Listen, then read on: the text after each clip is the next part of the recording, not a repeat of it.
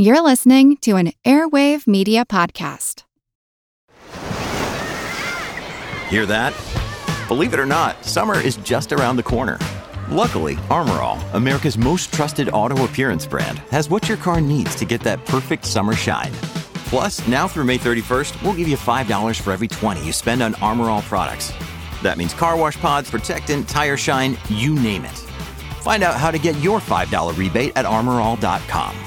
Armor All, less work, more clean. Terms apply.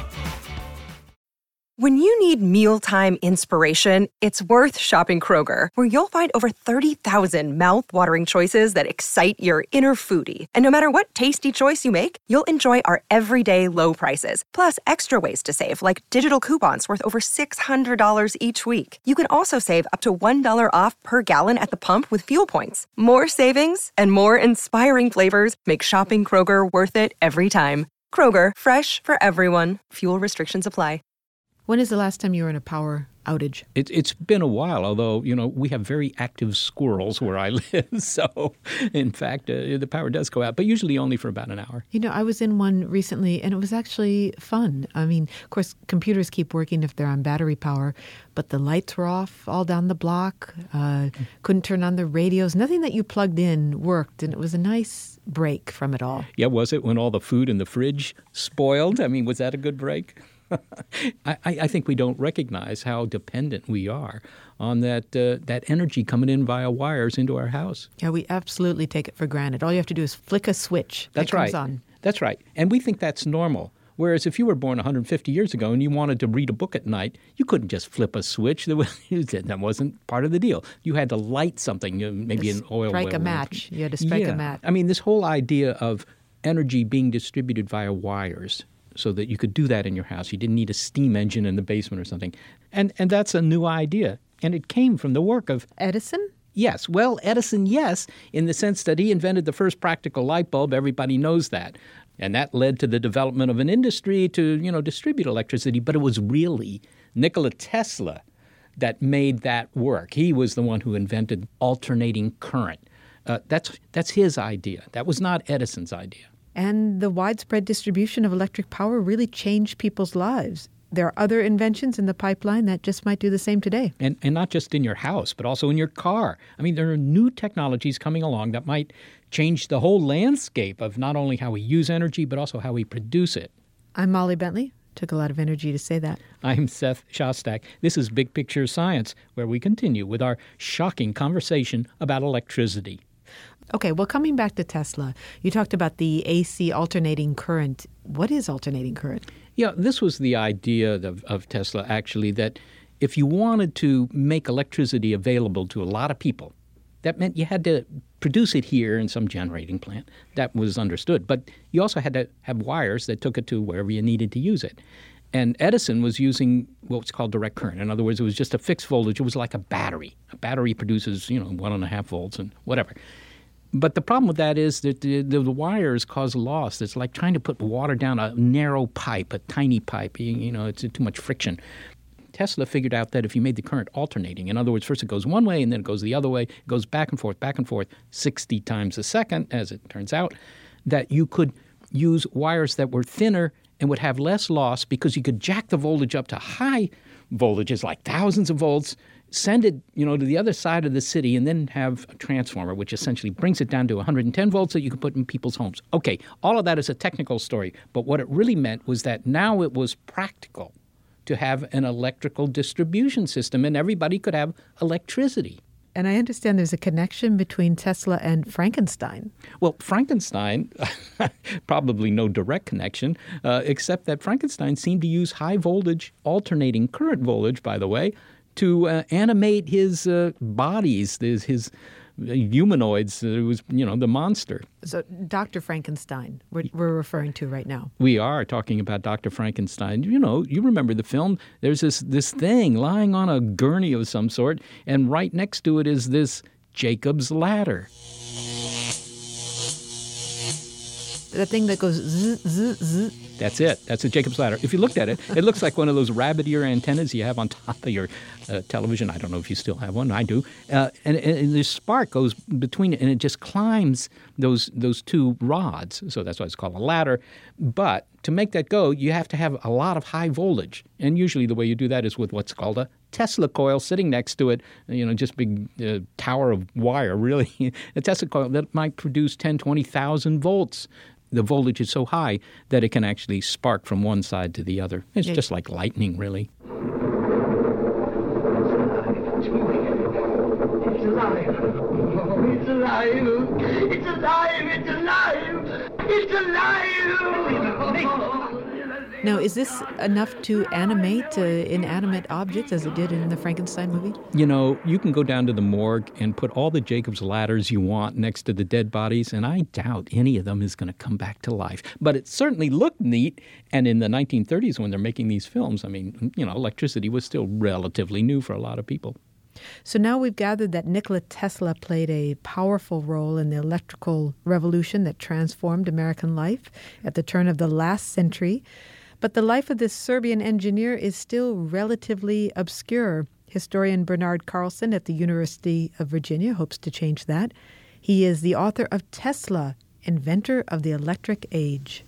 Bernie, just about anyone interested in the history of technology, particularly electricity and radio, knows of Edison and Marconi. But Nikola Tesla has recently become almost a cult figure for the geek crowd. What suddenly put him in the spotlight? Well, Seth, some of it is the reappearance of the Tesla Motor Company and the success that they're having with their new electric vehicle. But another part of it is that Tesla is a fascinating character that people with a variety of backgrounds, from young teenagers playing on video games to new age folks, love Tesla as someone who was a underdog and an intuitive and sort of magical person, and he really counters the sort of profiteering, big business, big system sort of approach that Edison so well exemplified. So he really is at a counterpoint to Edison. So it's kind of a cultural thing. They just sort of like his approach to doing things. That's right. In many ways, you could sort of argue that there's a whole set of people that say that the world is rational, it's orderly, it's about maximizing whatever energy that you have, the profits that you're going to have. And the other side of it would sort of say, well, the world is really about spirit, and it's about magic, and it's about intuition. And Tesla embodies that second set of characteristics. Every time I plug something electrical in at home, I'm reminded that the 110-volt AC current that we all use every day was really, that was Tesla's idea, not Pacific Gas and Electric's here. Can you tell me that story? Yes, I can.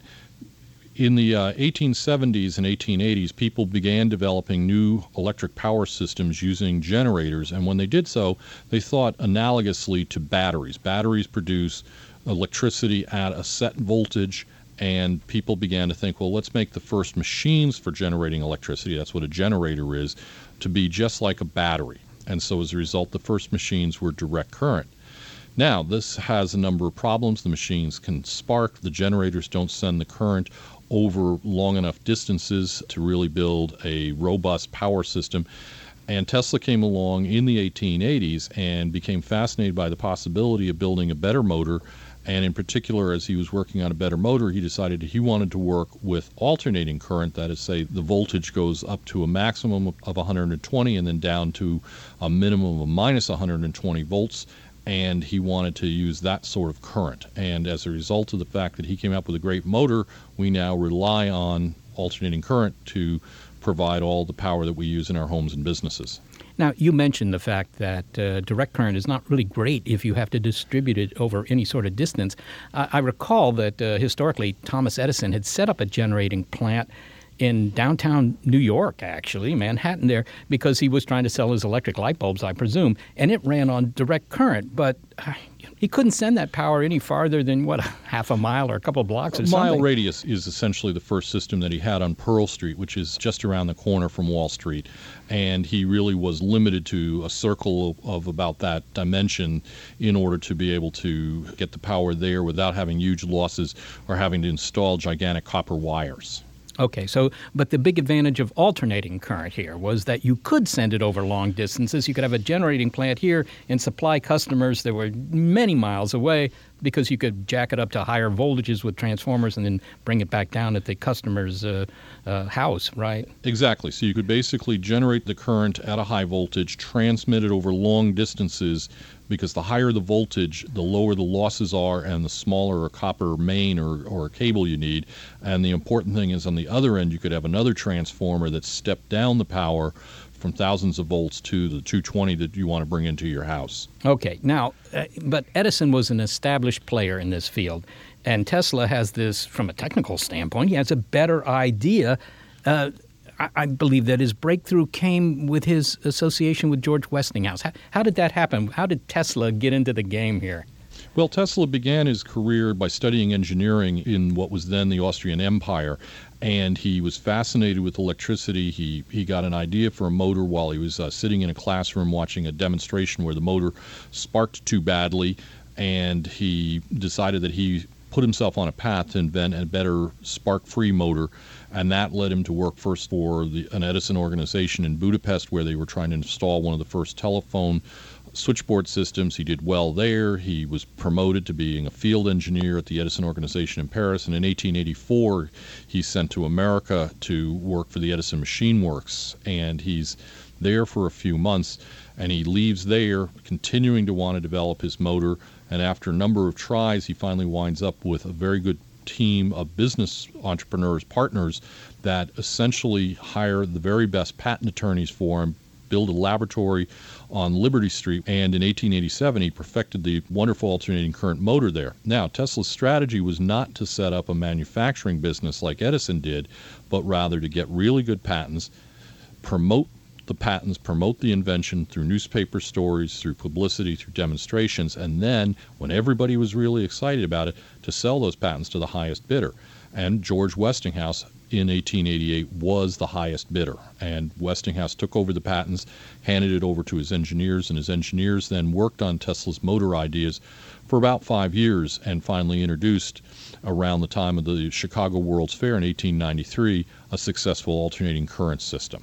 And that system was subsequently installed at Niagara, and that was the first really big demonstration in America of how far and how effectively you could transmit electric power. So that was the triumph there, Niagara Falls, getting power out of the falls and sending it down to Buffalo for factories. That's right, to Buffalo, which was 26 miles away, and nobody had ever imagined that you could transmit millions and millions of watts of power over a distance like that. And it really captivated and convinced investors and business people to go on ahead and build bigger electric power stations. So people, instead of building those neighborhood stations that were the kind of pride of Edison that served a neighborhood of about a mile in radius, you could now have an entire system first that would serve a whole city. And then after that, you could even begin to service an entire region or an entire state. Edison didn't sit still for this, did he? I mean, I think there's a film, you might even be able to see it on YouTube, in which he would have demonstrations trying to show that alternating current was dangerous. Well, what happened is Westinghouse was a very successful manufacturer in his own right before he gets involved in electricity. And so George Westinghouse had deep pockets, and he decided that he was the latecomer to the industry. And what Westinghouse would do is he would come in and he would bid on building a new power plant in, say, San Jose, California, and he basically decided that he was going to have the business over the long term, so he'd lowball the contract. And this really irritated the living daylights out of the Edison organization because they felt that it was dirty pool. Edison really operated in a kind of a 19th century business sense, which is, if it costs me X to do something, then I will charge you X plus whatever we think is an appropriate profit margin.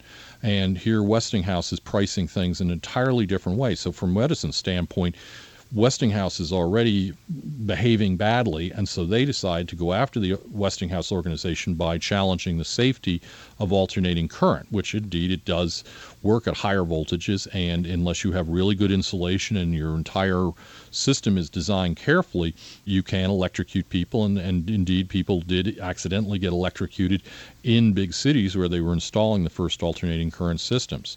So the Edison company does decide that they're going to go on this sort of smear campaign campaign against the Westinghouse company, and one of the things that they do is they will electrocute animals to demonstrate the dangers of alternating current. Yeah, I think they took out an elephant. No. Fact alert. No elephants were killed. The elephant was actually killed at Coney Island. It was a very old elephant that had been in the circus for 20 years, named Topsy, and Topsy was getting to be very violent, and the Edison company had nothing to do with actually electrocuting the elephant. In fact, the Battle of Currents was well over in 1903 when Topsy was put down. And I must emphasize that is one of those great urban myths that then I get questions about all the time. No power to the pachyderms. Well, I'm actually kind of pleased to hear that. Yes. Bernie, what eventually happened to Tesla? Because most of these great steps forward were done in a very brief interval in his life. Yes, he really had an incredible 10 years. From 1884, he arrives penniless as basically an unknown engineer in New York City. And by 1894, he's the toast of the town. He's dining in Delmonico's. He's turning up on the front page of the major newspapers of the time. He's receiving honorary degrees. By 1904, he's basically had a nervous breakdown. His whole idea about wireless power has failed, and the rest of his life is actually very sad. But in those 20 years, he did an amazing number of things, such as alternating current, or the wireless power, or indeed a radio-controlled boat that was truly remarkable.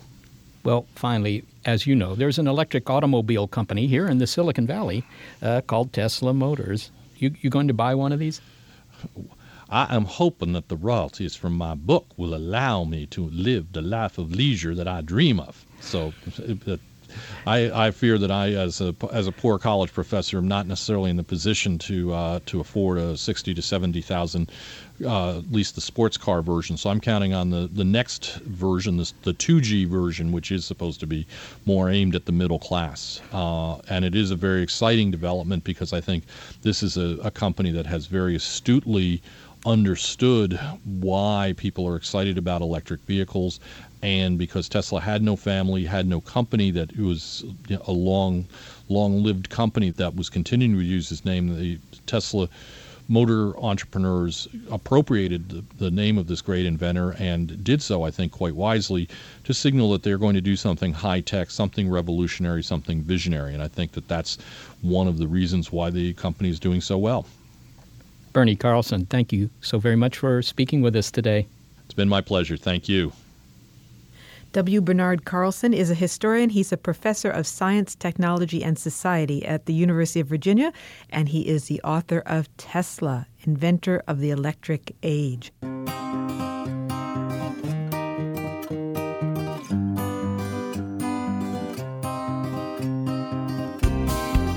Okay, well, that's power as we knew it and how we now know it, but what about new power as we might know it? We can't say no to that.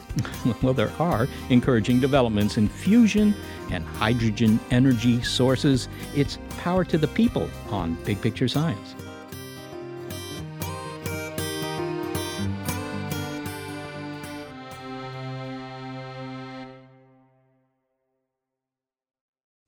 Another day is here, and you're ready for it. What to wear? Check. Breakfast, lunch, and dinner? Check.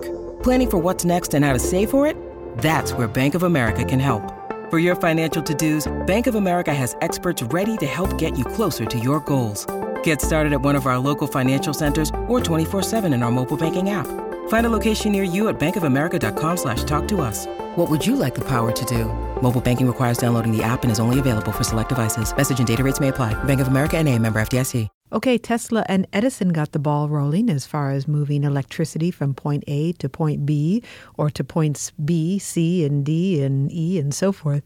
We're facing the challenge today of creating new technologies for generating electricity, and one of the new technologies is an old one. It's fusion. We talked about how you get the electricity from the generating plant to the people, but fusion technology is a new way of making the generating plant. Instead of burning hydrocarbons, let's turn hydrogen, which is, after all, in water, and turn it into helium, which is in balloons.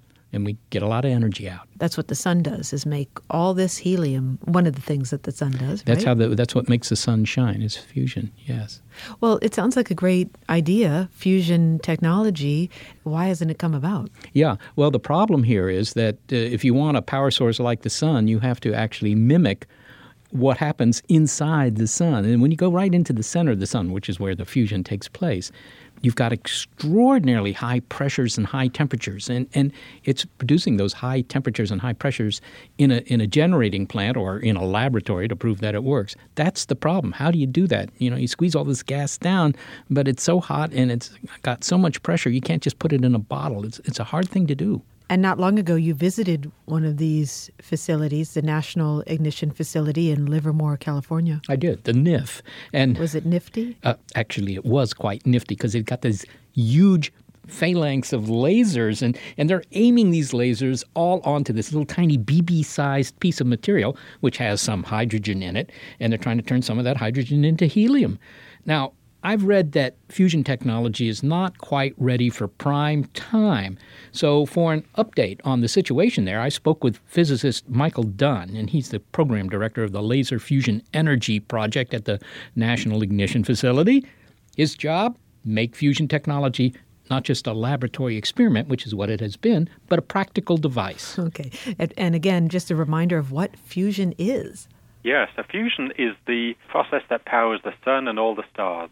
It's combining together the tiniest atoms of hydrogen to form helium, and in doing so releasing very large amounts of energy, but safely and in a way that will be environmentally sustainable for millennia. So when you say environmentally sustainable, I mean, fission has this bad reputation that it produces nuclear waste that we still don't know what to do with. It might be dangerous and so forth. Does all that apply to fusion as well? So this is where fusion really shines out. First of all, there's limited sources of uranium or fossil fuels in the world, whereas for fusion, you only need literally a drop of fuel per person per year. And so you can sustain that for probably millions of years. And the waste product is primarily helium gas. And so you don't have the long-lived radioactive waste problems that you have for fission.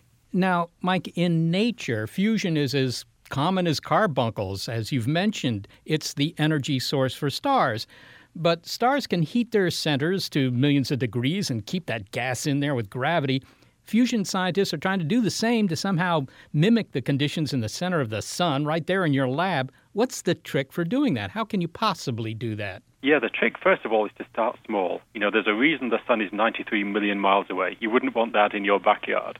But if you can produce a miniature sun that can use the same process and produce lots of energy, then you have a power source.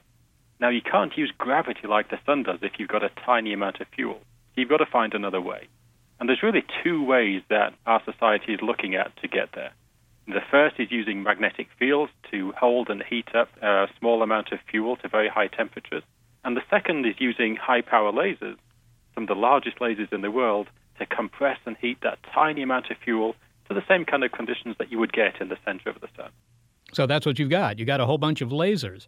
We do indeed. We have, in fact, the largest laser in the world by some margin, probably a factor of 50 or 100 bigger than anything else in the world. Well, I've actually seen it. It was in a building, as I recall, something like 3 football fields long. Right. Quite an impressive piece of equipment. All these lasers are aimed at a small speck of material that contains some hydrogen, presumably. How often do you fire those lasers? So the lasers fire once every few hours or so. It's a research facility to figure out how do you make a laser that size operate effectively and reliably, and how can you use it to heat up those tiny specks of hydrogen gas to very high temperatures? If this were a commercial power plant, then there's a difference. Right there, it would operate more like an engine. Think about your car engine sitting at the light. It revolves around about 1,000 times a minute, a few times a second. And we'd need to do the same with fusion, but rather than a few hundred horsepower, you would have a few million horsepower engine. So you would be firing the lasers more than once a second, or? We would, typically about 10 times a second, and injecting the fuel. It is very similar to an engine. We inject the fuel. In our case, the fuel is small BB-sized pellets of hydrogen. We then compress the fuel with a piston. In our case, the piston isn't a mechanical piston, it's a laser. The fuel ignites and gives off energy. and we exhaust and cycle around again for the next time. If you do that 10 times a second, you get off enough power to heat and power a city the size of San Francisco. So you've been doing this in an experimental mode. That's a research facility where you are. You fire the lasers, some of the hydrogen eventually fuses into helium, and you get energy out. But of course, you put energy in, firing the lasers. So how much do you get out compared to what you put in? Right, so here's the big issue. People have been doing fusion research for many years, about 50, 60 years or so. And through all that time, the amount of energy that comes out has always been less than the energy that goes into the system.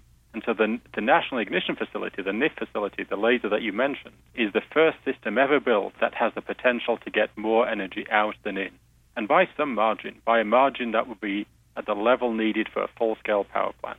Well, until then, it sounds like Las Vegas, right? Right. You put more in the slot machine than you get out. What's the time scale you think for, I guess you call it breaking even, where you get as much energy out as you put in? So we had hoped to be there about this time last year. Now, it turns out we didn't quite get there. We started off about a factor of 50 or 100 away from where we needed to be. And over the course of those 3 years, we got to within a factor of about 2 of where we need to be. But we still have to jump that final factor of 2. All right. Well, it sounds like you're upbeat. Now, I read a recent article in Science News that was kind of down on fusion, which said that despite the computer simulations predicting this break-even energy point, it hadn't happened, and it might be a very long way off. What's the problem? The issue is, as the lasers compress the fuel, can they get all the way to the very highest pressures, very highest temperatures that reproduce what's going on at the center of the sun? Now, it turns out that as you compress this fuel, getting to higher and higher densities, higher and higher pressures, at the very last moment, the fuel distorts, so releases the pressure. And the trick, the objective of the NIF, the tuning of the engine that we're going through, is to make sure the lasers are pointed at exactly the right place and the tiny fuel pellet is made as round as possible to prevent that distortion from disrupting the ignition, disrupting the fusion burn. And so we have high expectations that we will get there in the not-too-distant future, although, of course, it's almost impossible to predict exactly when. Well, let me see if I understand this. You're aiming these lasers at this little BB-sized pellet, and the idea was that, when you did that, you put a lot of energy, a lot of pressure on that pellet. It's going to implode, compressing the hydrogen gas in there, heating it up, and so forth, producing fusion, but that, in fact, the BB is kind of behaving like a balloon when you squeeze it. Bits of it come shooting out someplace you didn't expect. That's right. That's a good analogy. And, we get a huge amount of fusion out, world record levels of fusion, but not yet so much that the amount of energy that comes out is more than the laser delivers. And that is the challenge. Is this a tractable problem with the current approach? Phalanxes of lasers all aimed at a small speck of material, or do you think you'll need a completely new approach? We think it is. We think this is good enough. And, as you can imagine, with a very large-scale program, we've been reviewed many, many times by the national academies and many other people. And the unanimous view of those review committees is that the NIF facility is capable of getting to this point. It's just difficult to predict exactly on what timescale. Will it take a few more months, a few more years? Time will tell. But in principle, as far as our best understanding of the physics and the technology exists at the moment, the uniform opinion is that, yes, the NIF should get there. Well, then finally, Mike, it sounds as if it's not a question of if. Fusion's still in our future. Or am I wrong there? Is it possible that some other energy source might do an end run around the idea of turning hydrogen into helium for our energy needs? Well, let's hope there's many solutions to this. There's a very large project being built at the moment in the south of France, which most of the world actually is collaborating on, called ITER, which also hopes to get to the point of fusion burn and net power output to break even. And let's hope they get there, and let's hope many other people do also. I think from the NIF perspective, though, we have the opportunity, given that this facility is now complete and working beyond expectations as a laser, we have the ability to get there in the very near future. Mike Dunn, thank you so much for your time. Not at all. Thank you. Michael Dunn is a physicist, and he is the program director of Laser Fusion Energy at the National Ignition Facility at Lawrence Livermore National Laboratory. So it may be that a few years down the road, fusion is the way we're going to produce the electric energy that goes down the wires and comes into your home and, runs everything in your house. So does that solve all our problems then if we have fusion technology? Well, not all of them. Consider your car. If you have an electric car, of course, fusion will be indeed providing the fuel for that, if you will. But suppose you have a long-distance truck. You can't recharge it all the time every 100 miles or 300 miles, whatever it is. You still might want to have some sort of fuel source for portable devices like cars and trucks and trains. So you need a long-distance fuel or a long-distance energy source, maybe in the same way that Nikola Tesla provided us with a long-distance current. AC current allowed us to send energy long distances, and now we need the equivalent when it comes to our automobiles. Yes, indeed. And we have that now. I mean, we have a big infrastructure for distributing gasoline and natural gas. And in the old days, you'd run a lot of this stuff on coal. Okay. But in the future, there may be another possibility. I met up with Tom Baker in a parking lot to talk about cars of the future. He's a chemist, and he's the director of the Center for Catalysis Research. And catalysis is? Catalysis. Well, that's when you use some sort of compound to facilitate the chemical reaction of some other compounds. He's the director of the Center for Catalysis Research and Innovation at the University of Ottawa. Well, Tom, we're standing in a parking lot right now. What's the fuel system behind most of the cars in this parking lot right now as we stand here? Gasoline. Okay. Now, let's say we jump ahead, 50 years, 100 years. What will be operating these cars? Not these cars, but cars in the future. Well, I think that's going to depend on their usage of the car. But for cars that are going to be driven long distances, I believe they will be operating on hydrogen fuel. Okay, so you see hydrogen as the fuel of the future. Absolutely. And what is the source of this hydrogen? The only source of hydrogen that is going to make sense for the future is if we can make it from sunlight and water. And what is it about hydrogen in particular that is such an attractive fuel source for you? It has a very high energy density, and it's also a renewable fuel. So it gives us the opportunity then to be able to use the fuel and regenerate the fuel, and so we're not using up or exhausting a natural resource. The sun is shining down on us right now. That's a renewable fuel, or it's an infinite fuel supply, energy source. Why not the sun? Well, it is using the sun. Because you're using the sun to make the hydrogen from the water, you are essentially using the sun as your energy source. And when you use the water to split to make the hydrogen, when you use it in the fuel cell, you run it backwards. You use the hydrogen, combine it with air, and make the water back again. So you're not actually consuming the water, only the sunlight. Now, water, you said, is the source of the hydrogen. Water is H2O, so you have two hydrogen atoms, and you have oxygen. Yeah, that's right. I have the two in the right place. But the trick is that you have to separate the two, and that's not easy to do. If anyone's looked at a glass of water, how do you get in there and separate the hydrogen from the oxygen? It's really a good question, and it's part of the reason that we can't do this today. So the two big questions are getting the right catalyst for actually doing the so-called water splitting reaction, and then, as you say, doing the separation of the two gases in order that we can use the one as our fuel. And is the idea that separation might happen in the car, or where would this happen? You'd put the water into your car, and then you'd have the mechanism to separate it there, or you separate it outside your vehicle, so you have a big tank of hydrogen. Where does it occur? Well, this really depends on how you want to use the hydrogen in the vehicle. So if you're just going to use a pressurized tank of hydrogen on your car, then yes, you do have to create that infrastructure for moving the hydrogen around the country into your service station. The approach that we and others are taking is to use a chemical hydride where the hydrogen is only produced at the source of the fuel cell on the vehicle. So the chemical hydride is moved around as the chemical, and the hydrogen is only used in the plant to regenerate the fuel. Okay, chemical hydrides, and what are those? Well, a chemical hydride is just a compound that contains the hydrogen that you're going to need for your vehicle.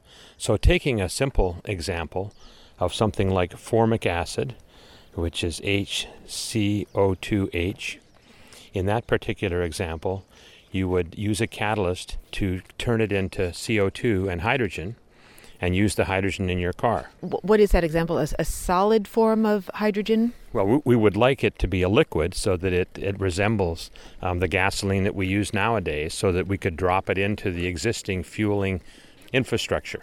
Okay, so if we could use hydrogen directly on the car, that would be the ideal example. Mm-hmm. But that's harder to do. We don't know how we would use oxygen or water on your car to actually generate the hydrogen to use as your fuel and the oxygen at the same time. If we have a liquid fuel that just has a lot of hydrogen in it, and we use a catalyst to bring that hydrogen out on the car, we feel that would be a safer alternative and also would take less volume on your car in order to store the same amount of energy. Now, there are a number of people now getting into their cars and driving away. They're using an internal combustion engine. Would this be a different kind of engine with a hydrogen car?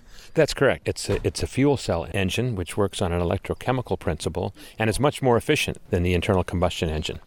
Well, Tom, this sounds wonderful. Hydrogen sounds like it could be the fuel of the future. But when will this technology be perfected? What will it take? What's the big challenge? Well, I think the first market that we'll see penetration in is really for the long-haul transportation.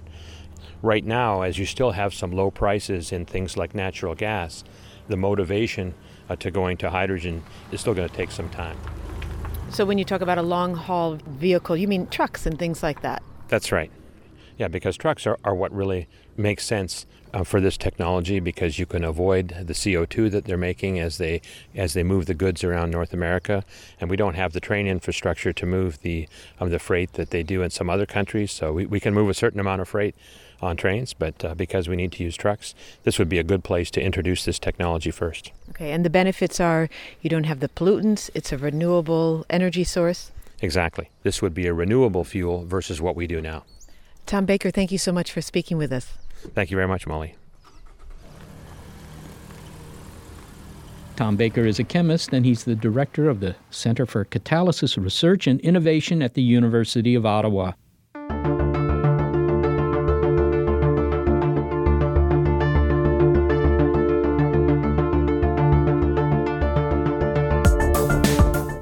Coming up, cutting-edge maritime technology in Napoleon's era, and another plan to harness energy from the sun. It's Power to the People from Big Picture Science.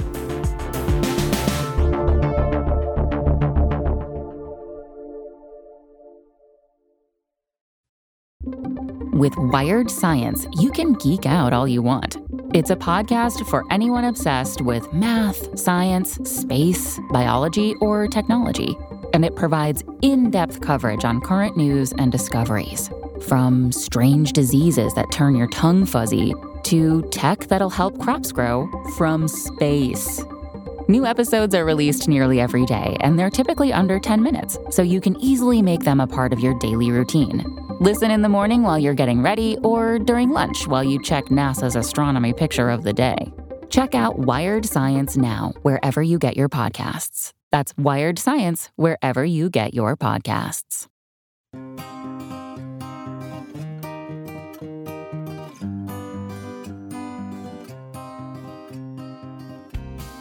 Well, hydrogen-fueled cars may be the way we tool down the highway someday. And when we don't need to produce portable power, perhaps fusion energy could be the future. But I got to say that there's another technology that I figure has a good shot for being the power source of the 21st century. What might that be? Ocean tides, or maybe methane hydrates from the bottom of the ocean? Maybe those squirrels you were talking about earlier running around in cages or something, if you could put squirrels in cages? Well, you can put them in the cages. They just don't do much once they're in there. But imagine this. Imagine a phalanx of orbiting satellites. Each satellite has a giant solar panel. It's a whole bunch of power sats. A power-producing satellite. Right. Paul Young, who's the director of a company called PowerSat Limited, explains how they work. Right, PowerSat. If you can imagine solar panels in space, and then the solar panels collect the sun's energy, they convert it to electricity, but they then convert the electricity into microwaves, and then beam the microwaves down to the Earth.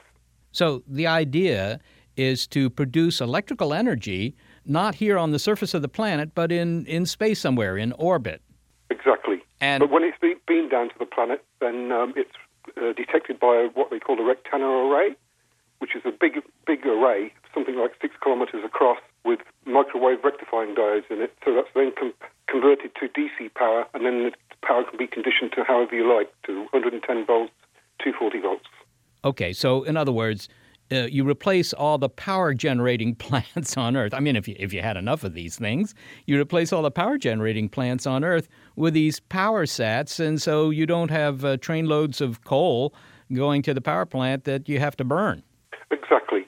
So you've got your infrastructure in space, which will cost about the same as a nuclear power plant, about $6 billion. Then you don't have the revenue sink of having to transport all your fuel, and then you also don't have the problem of getting rid of your waste, whether it be nuclear or ash. So no waste, and since it's in space and it's solar powered, there are no emissions and no greenhouse gases? No. So in other words, you've generated this energy in space from sunlight by converting sunlight into electricity. Then you convert that electricity into microwave radiation. I mean, it's just a radio wave, really. You beam it down, and this beam is such low density that even birds flying through the beam, they're not going to get cooked. You can't get a bird sandwich out of this. I'm afraid you can't. Much as I like duck, you can't get that, no. Well, this sounds like a great idea. I mean, can you get a lot of energy this way? I mean, how much energy can you get? Depends on the size of your array. The way we've been looking at it is we have lots of small satellites, tens of meters across, and then we use that as a trial first, then we send the next one up and the next one and the next one, and they all synchronize together, so they fly in a constellation, much like the constellation satellites that already exist. Power sats sound to me like the answer to the, all the problems around producing energy here. No emissions, no fuel, no fossil fuel problems such as, the politics associated with buying oil or coal or stuff like that.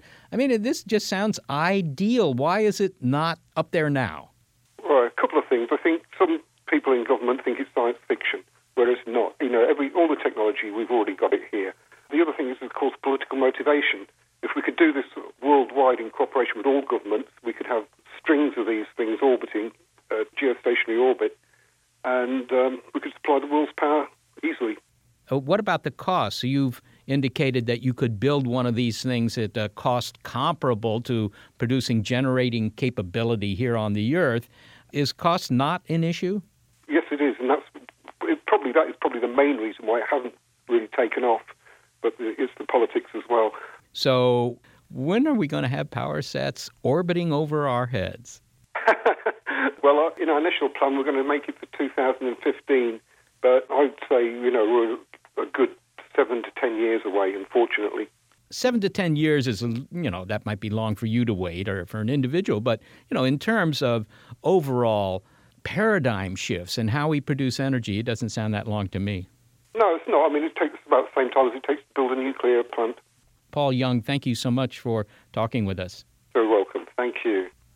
Paul Young is the director of PowerSat Limited in the UK. So, Seth, is this a blue sky? I mean, it'd be really blue sky since it's out in orbit. A blue sky idea, or do you think that it'll actually come to fruition? Well, as Paul said, all the technology has been developed. It's all for real.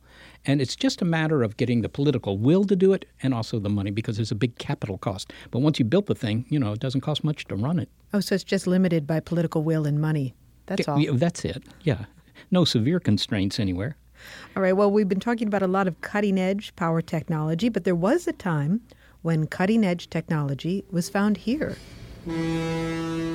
About 2 centuries ago, steamships were changing the world. Suddenly, international trade was growing quickly, economies were expanding, and ships were crashing into coastlines. Now, Napoleon, who was busying himself trying to build a French empire, realized how much his plans on that empire depended on safety at sea. So he recruited a brilliant young French scientist, Augustin Fresnel, to help out with a better lighthouse.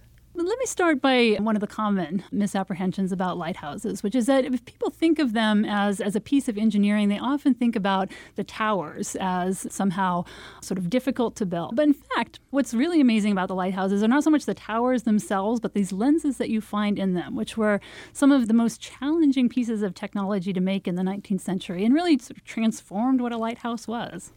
Historian Teresa Levitt shares the tale of how these remarkable new lenses were designed and built in her book, A Short Bright Flash, Augustin Fresnel and the Birth of the Modern Lighthouse. Teresa, what are the earliest lighthouses that we know about? Well, there actually are two lighthouses among the seven wonders of the ancient world. There's the Pharos of Alexandria, which is often thought of as so the first lighthouse. And then actually the Colossus of Rhodes was supposed to be a lighthouse too. But in fact, what these lighthouses were, usually these ancient lighthouses usually function essentially as harbor lights. So they would be used to mark the entrances to ports. And that's more or less what nearly all lighthouses were up until the 19th century. Nowadays, we think of lighthouses as something which is going to sort of warn you away from a dangerous spot. And if you're in a ship and you see a lighthouse, you know that you have to stay away from the shore at that point. But they really only began to have that function in the 19th century once you were able to get these brighter lights. Okay, so the first one that everybody agrees was one of the first ones was the Pharos. In fact, the word Pharaoh, I mean, that means lighthouse in many languages, right? Exactly. And the study of pharology is sort of the technical term for lighthouses. I thought that was measuring your head. Okay, pharology. When you say Pharos, it was right off the harbor there in Alexandria in Egypt, but it has nothing to do with the Pharaohs. It was just, the name of the island or something? Yes, that's right. Okay, so lighthouses are invented 2,300 years ago, whatever. But around 1800, which is, after all, only 200 years ago, lighthouses, which had just been sort of fires on top of towers or whatever, they suddenly came in for a redo. And I think Napoleon was involved with that. What was the deal here? Why did suddenly lighthouses become the in technology? Well, Napoleon did have a hand in it. So right at the moment when he has this expanding power and he's conquered more or less all of continental Europe, he comes up with the idea that he's going to have this lighthouse commission, which is going to, I think his phrase is sort of improve lighthouses and the entirety of his empire. And he has the idea that he wants to make this scientific. He wants to make this technical. And so he brings together a commission which is composed not only of Navy men and government officials, but also some of the best scientists of the day. And one of them uses this as an opportunity to sort of bring in a young physicist that he's mentoring. And once the physicist gets involved, he sort of recognizes an optical trick that could vastly improve what's going on. Well, wait a minute here. Was there a problem for the sailors in that the lighthouses were just not visible far enough away? What was the fundamental problem that needed to be solved?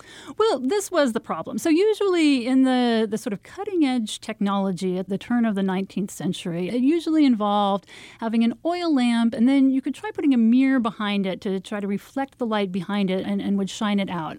And the claim was that this could produce a light that you could see from 10 miles, some even claimed up to 12, even 15 miles away. But the truth of the matter is usually these lighthouses could be seen from about 5 to 7 miles away. And the problem is that's really not far enough. Okay, so Napoleon decides he wants to build an improved lighthouse. He has to have a brighter light. He brings in this young physicist, Augustin Fresnel. Yes. Tell me something about Fresnel. I mean, was he an imposing kind of guy? Fresnel, he's like a classic in some ways, I think like a romantic, tragic figure in some ways. I mean, he's this young man. You can tell from his letters home, he's just sort of burning with ambition. He spends his time sort of dreaming of new scientific theories, and he actually comes up with some startlingly original ones. But he's completely outside of the sort of normal scientific circles in Paris. But he's able to find one person who's willing to listen to him. And this person does happen to be one of the members of this Lighthouse Commission. So he decides that he wants to bring Fresnel to Paris so that they can work together a little bit better. And the lighthouse work becomes a way then to do this. I'm going to go into the technology just a little bit. Great. Well, I'm always interested in the technology. So they had lighthouses that consisted of a light source, whether it was an oil lamp or coal or a fire or whatever, eventually electric lamps. And they want to make that brighter so they could put a mirror behind it. That might make it brighter. Fresnel comes in and he says, maybe it would work better if instead of having a mirror, we had a lens. Right. But of course, in order to send this light out in a parallel beam, a lens has to have a very short focal length because otherwise the lens will be too big. And that means it's really thick in the middle and small at either end. And so that's a kind of lens that might weigh, hundreds of pounds, maybe more. That would be a very unwieldy thing. So Fresnel comes up with a solution to that, right? He does. I mean, the problem, for one thing, these lenses would be impossible to build. They'd be way too thick and, they'd lose a lot of light that was going through them. And then they would be so heavy that they wouldn't be able to turn around, which is what revolving lighthouses are supposed to do. So the trick is you somehow have to lose all of that bulk. And he figured out that if what you do is make individual prisms that could be much thinner, but then you just arrange them carefully enough so that the light was all pointed in the same direction into a single beam, you could get the function of one of these enormous lenses while having it be very light and very trim. And this really solved the whole problem. Well, can you give me an example of what the effects were on ocean navigation? I mean, were there fewer shipwrecks or... Well, so the lenses really sat in the middle of this absolute explosion in sea transportation. And they probably weren't the most important one. Probably steam technology was more important, but they were centrally involved in the whole process. So the chief thing that you see in the 19th century is just an utter transformation in sort of the interconnectedness of the globe in many ways. I mean, this is the moment when you really get a sort of physical globalization of places around the world sort of trading readily with one another. And what you see is that usually when a location became economically interesting in any way, a Fresnel lens sort of immediately appeared. Often it was one of the first things that you saw happening as soon as something became sort of connected to this larger global world. How to tell when you've arrived. There's a Fresnel lens in the neighborhood. Yes. Well, finally, Teresa, do we still need lighthouses? I mean, 2,000 years after the Pharos Lighthouse outside of Alexandria, Egypt, are they finally obsolete? Well, I mean, I hate to say yes.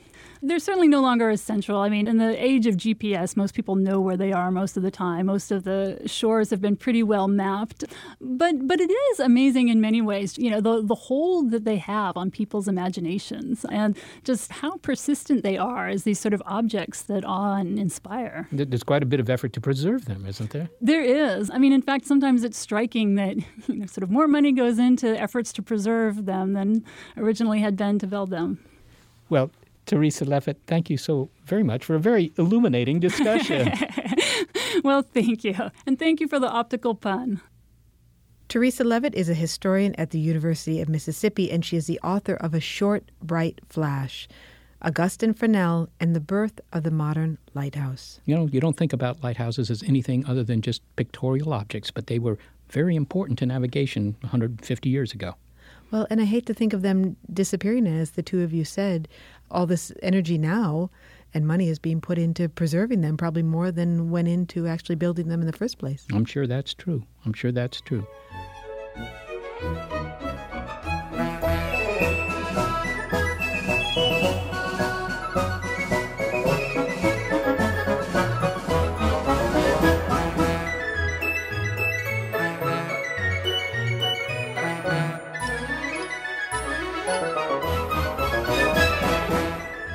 Well, one thing we're certain about on the subject of power, Big Picture Science is powered by our production team, Gary Niederhoff and Barbara Vance. Also support from Rena Shulsky-David and Sammy David and the NASA Astrobiology Institute. Big Picture Science is produced at the SETI Institute. And a big thanks also to our listeners. Your ears have been attuned to the episode Power to the People. You can find more Big Picture Science on iTunes and through the link on our website. And while you're online, you might just find and download our Big Picture Science app. You'll find it on iTunes, Android, and Windows 8. And if you're a podcast listener, but you prefer over-the-air radio because, after all, it uses a bunch of technology developed by Nikola Tesla, well, check out the listing on our website of radio stations that carry the program. And if your local station is not on that list, consider letting them know you like the show.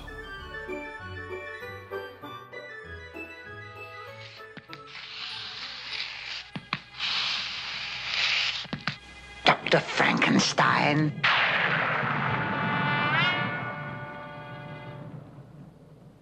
Frankenstein.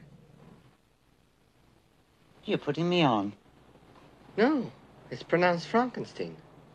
You must be Igor. No, it's pronounced Igor. But they told me it was Igor. Well, they were wrong then, weren't they? Tech moves fast. So keep pace with the Daily Crunch podcast from TechCrunch.